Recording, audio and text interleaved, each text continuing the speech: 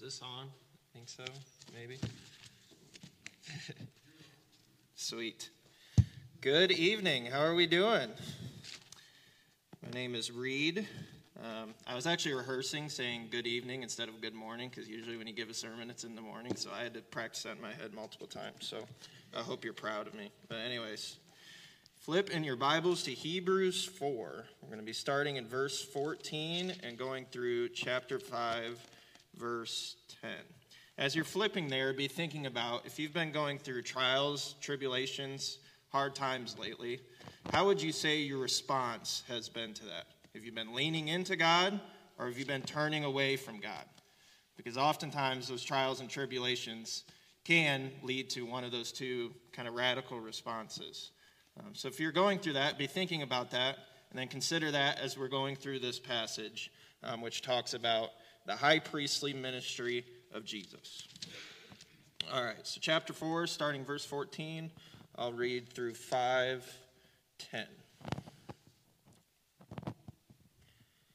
Since then we have a great high priest, one who has passed through the heavens, Jesus, the Son of God. Let us hold fast our confession, for we do not have a high priest who is unable to sympathize with our weakness, but one who in every respect has been tempted as we are, yet without sin. Let us then with confidence draw near to the throne of grace, that we may receive mercy and find grace to help in time of need. For every high priest chosen from among men is appointed to act on behalf of men in relation to God, to offer gifts and sacrifices for sins. He can deal gently with the ignorant and wayward, since he himself is beset with weakness. Because of that, he is obligated to offer sacrifice for his own sins, just as he does for those of the people. And no one takes this honor for himself, but only when called by God, just as Aaron was. So also Christ did not exalt himself to be made a high priest, but was appointed by him, who said to him, "You are my son. Today I have begotten you." And he says also in another place, "You are a priest forever after the order of Melchizedek." In the days of his flesh, Jesus offered up prayers and supplications with loud cries and tears to him who is able to save him from death. And he was heard because of his reverence. Although he was a son, he learned obedience through what he suffered. In being made perfect, he became the source of eternal salvation to all who obey him, being designated by God a high priest after the order of Melchizedek. All right. So, main idea, if you're going to take one thing away from this passage today, take away this, and I'll try to reinforce it as we go along, that we ought to rely on Jesus, our perfect high priest. And again, as we go through this, we see how Jesus serves as our great high priest. You may be thinking, what all does that mean? What all does that entail? But we're going to talk about that and go through that. And I think this is something actually very important to look over as a church, the entire book of Hebrews, which has this as a theme. Because oftentimes it doesn't really get talked about, and people can be confused when they hear that Jesus is our great high priest. So let's get into it. Right off the bat in 14, it says, "Since then we have a great high priest who has passed through the heavens." Well, what makes Jesus such a great high priest? Well, it's that his priestly ministry is so much superior to that of the former. And we'll get into the former a little bit, which starts in chapter 5. But there's a couple other passages before this in Hebrews that kind of hint at Jesus being our great high priest. It's mentioned a couple times, but it really dives into it at first in this passage. In chapter 2, verse 17, "Therefore he had to be made like his brothers in every respect, so he might become a merciful and faithful high priest." And then in 3:1, "Therefore, holy brothers, you who shared heavenly calling, consider Jesus, the apostle and high priest of our confession." And again, as we go throughout Hebrews, it is a big theme. But Jesus, again, he's our great high priest. We'll dive into that more about why he's so much greater than the former. But what's his job as our high priest? His job as our great high priest. And what does that even mean? Well, his main job is that Jesus, as high priest, intercedes for us to the Father. You might be thinking, well, what does that even mean? What it means is Jesus, he is constantly pleading our case to the Father that we are righteous and that we are saved. And not that we're righteous on our own accord. Of course not. We're all sinners. But because of what Jesus did on the cross, his righteousness is given to us. And that lasts forever because Jesus, as our high priest forever, constantly intercedes for us and pleads that case to the Father so that when the Father sees us, he sees Jesus. He sees the righteousness of Christ. He's not seeing our own sin. Ultimately, that's what Jesus did on the cross for us. You know, a lot of Christians think it's like that God just forgets about our sin and lets us go into heaven because he feels bad for us. But if God were like that, he wouldn't be a very good God because he wouldn't be a very just God. And he would let sin not be punished. But God is just, and all sin must be punished. But that punishment for sin was placed on Christ so that Christ's righteousness could be given to us. And Jesus is our high priest, and again, he does this forever. His ministry lasts forever. We'll talk about the former high priest. It was temporary, mainly because they eventually died. They can't live forever. But Jesus' ministry lasts forever, and he constantly intercedes for us. And that's his main job as our high priest. And again, he's our great high priest because that ministry is far superior than the high priest who came before him, the Levitical priest in the Old Testament. And again, we'll talk about that. And part of that reason, in verse 14, it says that Jesus had passed through the heavens. Jesus had a home in heaven. And part of that ministry was that he had to give up that home in heaven to become a man. And that was necessary so that we could be saved. And it was necessary that he go through the human life so that he could be our great high priest. And again, we're going to get into that as well. But he gave up his home in heaven to become man for us and because of his compassion for us. So then we get into verse 15. It says, "For we do not have a high priest who is unable to sympathize with our weakness, but one who in every respect has been tempted as we are, yet without sin." So Jesus has been through all of the suffering of the human condition. We see many examples of that in the Bible. And he's really done it to the maximum magnitude, to the maximum level of suffering in every way. So a couple examples. One, hunger and temptation. We see in Matthew 4, 1 through 11, when Jesus doesn't eat for 40 days and 40 nights, and then he's tempted by Satan in the wilderness. 40 days is about the max you can go without dying, without eating food. So Jesus knows what it's like to have extreme hunger. And then in that moment, he's also tempted to sin by Satan himself. So imagine being starving to the point of death, and then you're also being tempted by Satan. Jesus knows the full extent of hunger, the full extent of temptation in that passage. Another example, serving in ministry and fatigue. We see in Mark 6 in the feeding of the 5,000. The disciples know that he is tired and weary and he needs rest. He said, "Jesus, let's go find somewhere to sleep." But Jesus has compassion on the hungry crowd who wanted to see him. And he serves this crowd even in the midst of being very tired. It's hard to know exactly how tired he was, but he needed sleep. And yet he suffered through that and served the crowd and performed a miracle and fed the 5,000. And of course, what probably first comes to mind is the suffering on the cross, both physical and even in a much greater way spiritual. I don't know if you knew the term excruciating, when it talks about pain, that comes from the Roman crucifixion, because it's at least up there with the worst ways you can die. And the Romans, they came up with it on purpose because they were so fixated on having order and no one revolting against them, that they would come up with the worst possible way someone could die to scare people from ever turning against them. So Jesus goes through that. And again, you can talk about that forever, how horrible it is. But Jesus goes through that physical pain, the greatest physical pain on earth, as far as I'm concerned. but even greater spiritual pain, again, taking on the punishment for our sin on that cross, complete and in full, so that we wouldn't have to, and so that we could receive his righteousness. So he knows about the weight of sin.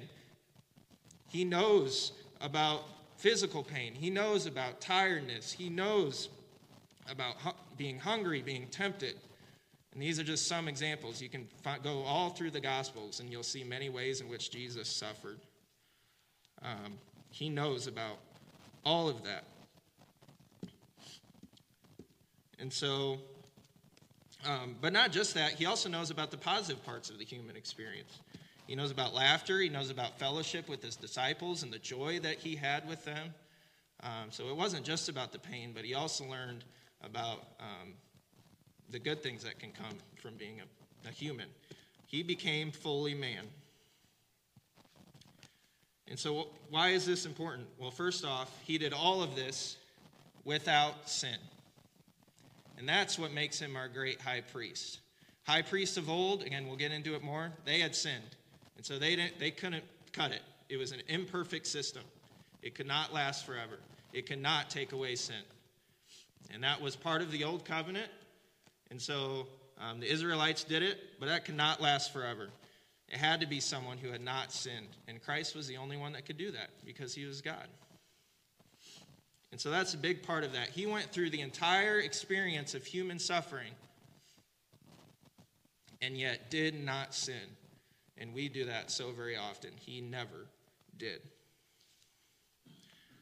And oftentimes I actually hear from people, they'll say, well, if Jesus could never sin, was he really tempted? Was he really tempted if he could never sin? Because he's God. He couldn't sin. How could he have been tempted? I would argue he was tempted in an even much greater way than we could ever be tempted. Because as sinners, sometimes we choose to sin. And sometimes we have that opt-out. Now, hopefully, as we're growing our relationship with Christ, we choose to obey him and not sin more and more and more. But Jesus, when he was tempted, he could not give in, ever. Even in the greatest temptation, Jesus could never have sinned. And so that's what makes his resistance to sin so great. Is he didn't have the option. His temptation was great. And again, went through all the sufferings of a person. But never, ever sinned. And so in light of all this, we get to 16, and it tells us how we should respond to that. One thing I like about the book of Hebrews, it's kind of like a logical deduction. So if we think of, okay, so we have this great high priest, and this great high priest, he never sinned, and he's a perfect great high priest. So what response should that lead to? And 16 tells us, it says, let us then with confidence draw near to the throne of grace that we may receive mercy and find grace to help in time of need. Our response is to go to God, especially in times of suffering.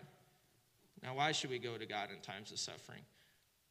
Everyone tells you that, but why? Because he's been through it, and he knows. A lot of times, it's especially tempting if you're really in depression and deep depression to think, you know what, no one really knows exactly what I'm going through. No one really knows. My set of circumstances is very unique, and no one really understands the depth of my suffering. And you know what? There's a chance maybe you could go around this planet and not find someone with the exact set of circumstances you have, and to that extent, you might be right. But you know, Jesus, he does know, and he knows in a much greater way. That's what makes Jesus such a great high priest, is that he's not just God on his throne, unexperienced with the human life, so he doesn't understand. No, he became man, started as a baby, grew in wisdom and knowledge, and he worked like we worked, except he did it all without sin, and he understands the human condition completely.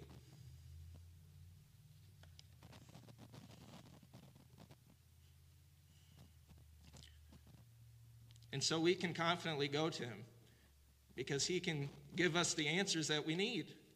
He says, I've been through that but follow me and trust in me. I have a plan for you and for your life. He died on a cross for you, and he died on a cross for me. How could we not trust him when things get hard and through our suffering? It only makes sense. It doesn't make sense any other way. But again, his experience as a person, as a human, that's what makes him such a great friend for us. He's our friend. For the Israelites, God wasn't really their friend. They didn't have that access to God like we have. We can talk to God at any time. We can talk to Jesus. In the old system, in the old covenant, they didn't have that. But we do. That's what makes Jesus our great high priest. All right, let's move on. Now we get to chapter 5. It talks about the former high priest. In verse 1, it says, "For every high priest chosen from among men is appointed to act on behalf of men in relation to God, to offer gifts and sacrifices for sins." All right, so the former high priests, they were appointed. What does this mean? Well, in the Levitical priesthood, of course, the first was Aaron, and then there was many that came after, but there was there was a set of qualifications that they must have, as well as being appointed by God for that high priestly ministry. So some, but not all of the examples. Of course, they must be of a priestly descent. So that must have been from the line of Aaron in the Levitical tribe. Doesn't matter how qualified in any other way anyone else was, they had to be from the Levitical tribe. That's just how it was. They must not have any physical defects. Talks about that in Scripture. That's another example. Men must be men of great wisdom and faith in the community. And again, the big one, they were called by God and appointed by God to the ministry. And again, they could be qualified in every other way. If they weren't appointed by God, they weren't to be the high priest of the Israelite people. And what was their main ministry to the people? To offer gifts and sacrifices for sins. Not only for the other people, but for themselves. Of course, they had to offer sacrifices for themselves because they too were sinners. And so they first had to offer sacrifices for themselves, so then they could be considered clean to then serve the Israelite people. This makes it a very imperfect system. There was many rules. And in fact, the high priest could only go into the Holy of Holies one day a year, Yom Kippur, the Day of Atonement, one day a year, to offer a sacrifice in the Holy of Holies. And again, it's just they didn't have the access to God that we have, and it's just a very imperfect system. And Hebrews actually tells us, it says the blood of bulls and goats never took away sin. And so really, it was just looking forward to the sacrifice of Christ, which took away the sins of all believers. It was truly never sufficient in and of itself. One example in Leviticus 16, when it talks about Aaron entering the Holy of Holies on that Day of Atonement, it talks about him having to offer sacrifice for his own sin before he could go in, because Aaron wasn't perfect. None of those high priests were perfect. Now again, they were men of great faith, and they loved God and trusted in him, but they weren't perfect. They were sinners, so it was a very imperfect system. And so why is the ministry of Jesus superior? That's what we get to when we get in verse 5. One thing I actually wanted to point out before that, though. The high priest, almost an advantage of them being a sinner, is that they could deal gently with the people, as it talks about in verses 2 and 3. It says, he can deal gently with the ignorant and wayward, since he himself is beset with weakness. Because of that, he is obligated to offer sacrifice for his own sin, just as he does for those of the people. Of course, the high priest would understand the condition of the sinner, because they were sinners themselves. And again, these men usually were men of great repentance, so they understood they were terrible sinners, and they had repented of their sins, and so they had a compassion, as it describes it here, for the ignorant and the wayward, or those that were lost in their sin as Israelites, because they understood that. They understood that they too are sinners. And so that almost makes it seem like there's a problem for Christ being our great high priest for two reasons. One, Christ is not from the tribe of Levi. He's from the tribe of Judah. So in that sense, according to the rules of the Levitical priesthood, Christ does not qualify as our high priest. He doesn't qualify. But also, we kind of already talked about this, but how can Christ be compassionate when he's not a sinner? How can he understand what it's like? And again, I already kind of spoiled that one. We talked about that a lot. But those are two kind of big problems which God solves. And he orchestrated a perfect plan so that we could be forgiven. But the big one, let's talk about how Jesus is qualified even though he's not from the tribe of Levi. The author of Hebrews answered this. In one way that he's qualified, he was called by God to the ministry. Jesus didn't exalt himself as our great high priest. It was the Father that commanded him to do it. And so Jesus obeyed.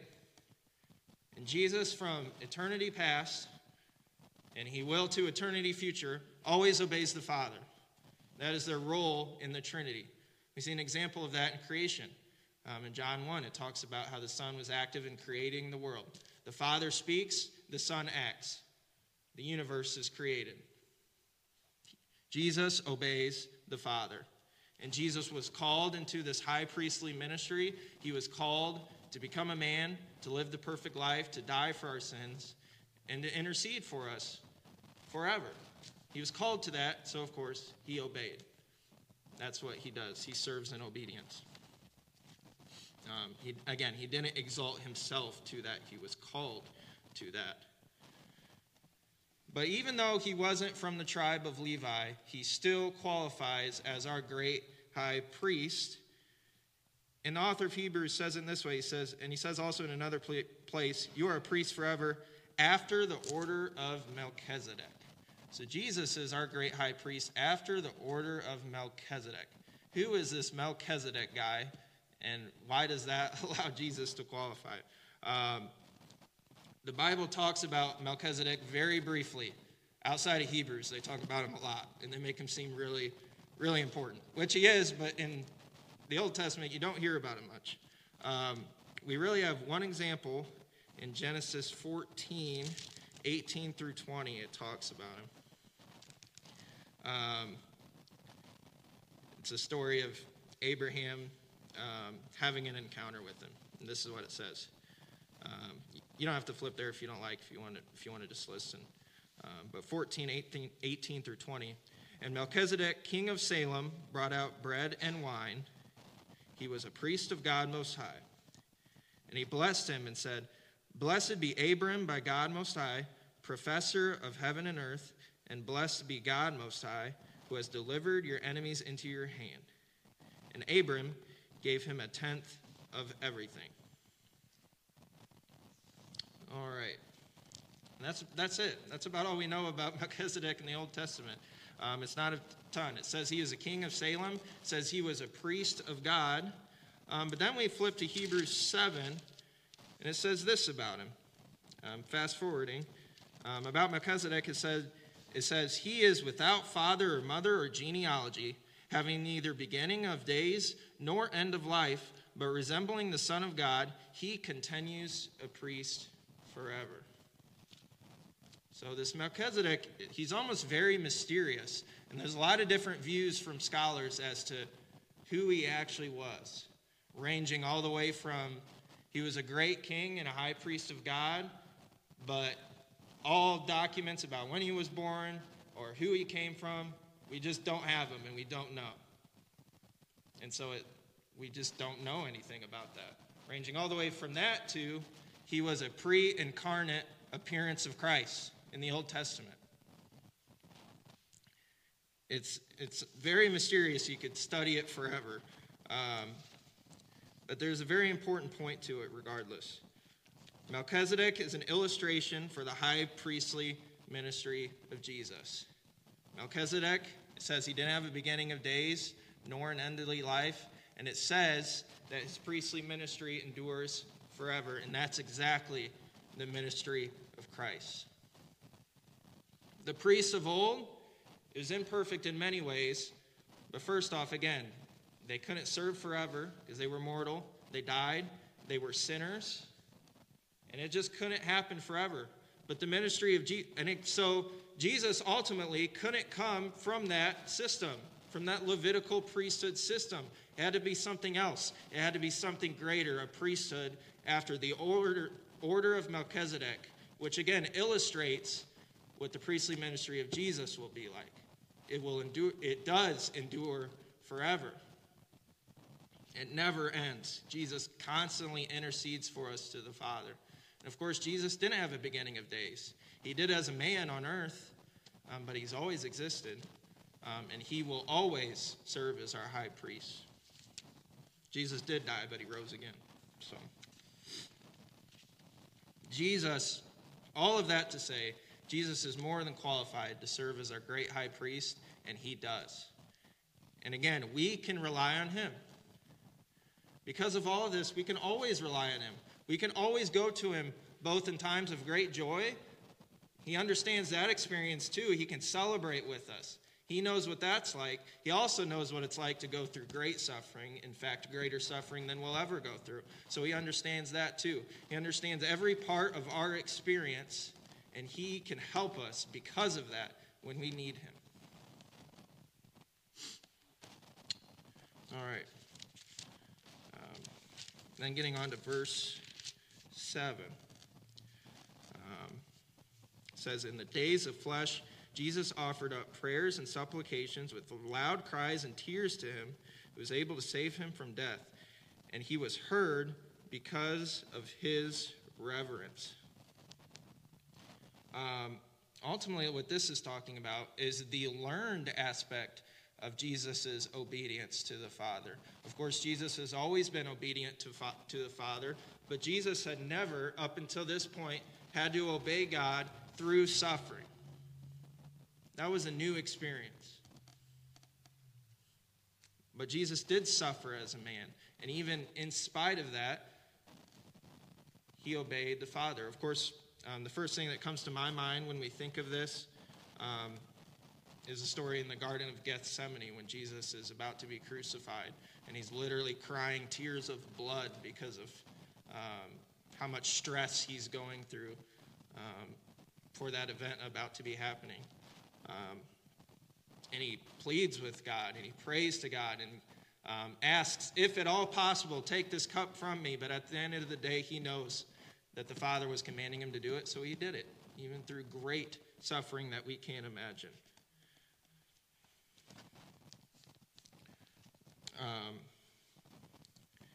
And so, yeah. But in this passage, it seems to think that there is many more times that this happened. Not just in Gethsemane, but it says in the days of his flesh. Jesus went through great suffering all the time, and every time he obeyed the Father, offered up prayer and supplication to the Father, and he always obeyed him.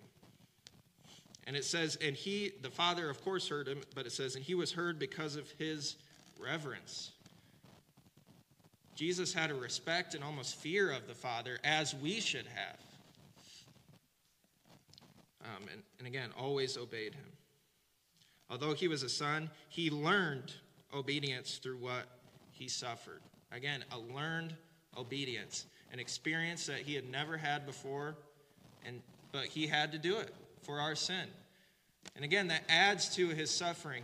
Why would God, who has a throne in heaven, choose to go through suffering and learn to obey the Father? Why would he do that?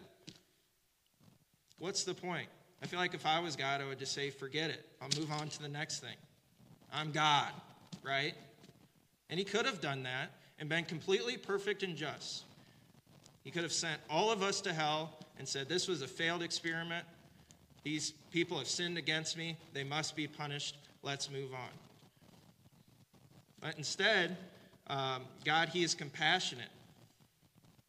And he chose to provide a way so that we could be forgiven. And Jesus had to go through so much in order to make that happen. And there's many other things that Jesus learned. For example, in Luke 2:52, it says that Jesus increased in wisdom and in stature when he was a young boy. He learned how to walk. He learned how to talk. Again, he increased in wisdom. He learned how to work, all of that. There's a lot of things that he learned. And again, he went through all of this because of his compassion for us, and so that we could be saved. What did the Son of Man come to do? It says in Luke 19:10, for the Son of Man came to seek and to save the lost. That's why Jesus went through all of this. And that's why Jesus went to all ends, so that he could be our great high priest when no one else could. All right, and then we get to verse 9, and it says, and being made perfect, he became the source of eternal salvation to all who obey him. All right, so being made perfect. You might be thinking, well, Jesus already was perfect. He didn't have to be made perfect. And in the sense of Jesus had never sinned and he never will, yeah, Jesus is perfect. And he always was perfect. So what does it mean when it says that he was made perfect? Well, again, he's perfect in the sense that he had never sinned, but he was made perfect in that he had to go through the human experience, which he had never been through, so that he could be our high priest. Jesus couldn't have been our high priest if he didn't go through that human life. He had to be made perfect as our high priest by doing that. Otherwise, he couldn't serve as our high priest. How could he have compassion on us?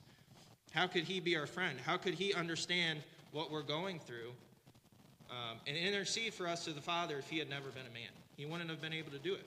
And also, forgiveness of sin requires a blood sacrifice. It talks about that many times in the Bible. Without the shedding of blood, there's no forgiveness of sin. So Jesus had to be a man so that he could be the sacrifice for our sins. And so he was made perfect in that ministry. It was required that he become man. We cannot be saved without him doing that. That was the only way. The only way.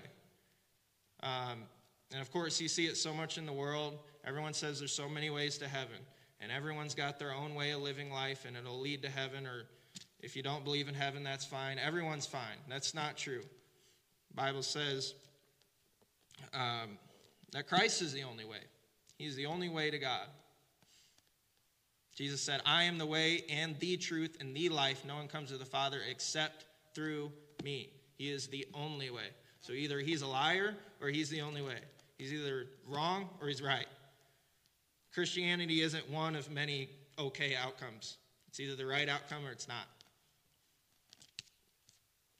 That's kind of a side tangent, but anyways.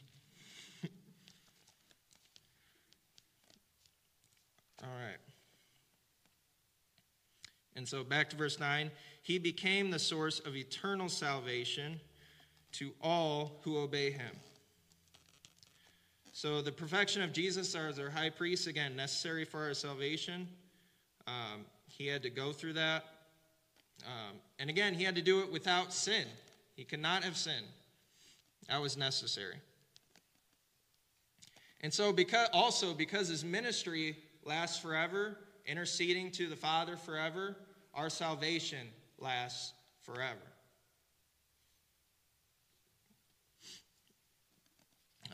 If you go to Romans real quick, 8:38 through 39.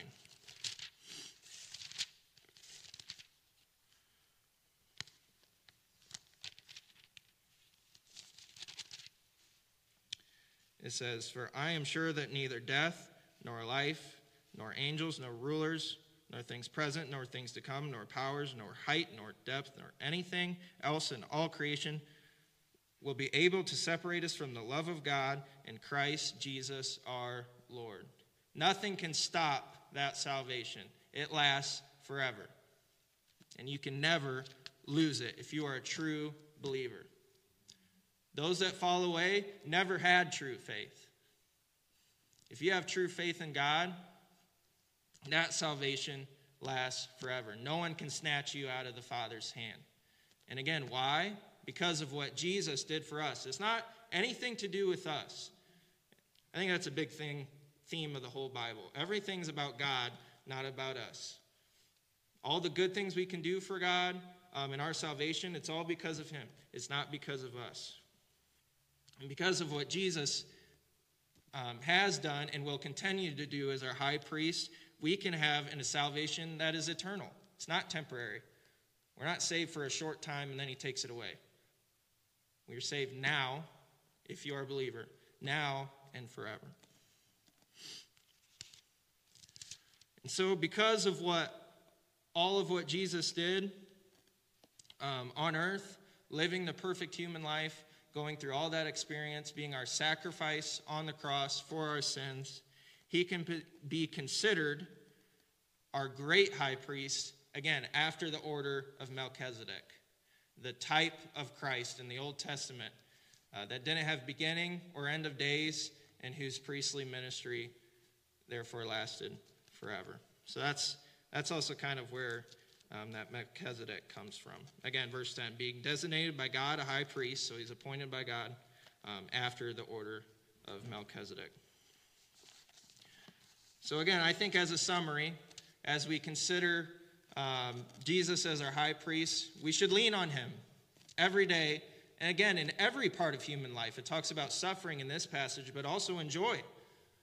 A lot of times people go through good things and they forget about God, and they say, oh, I can live without God. Why do I need God now?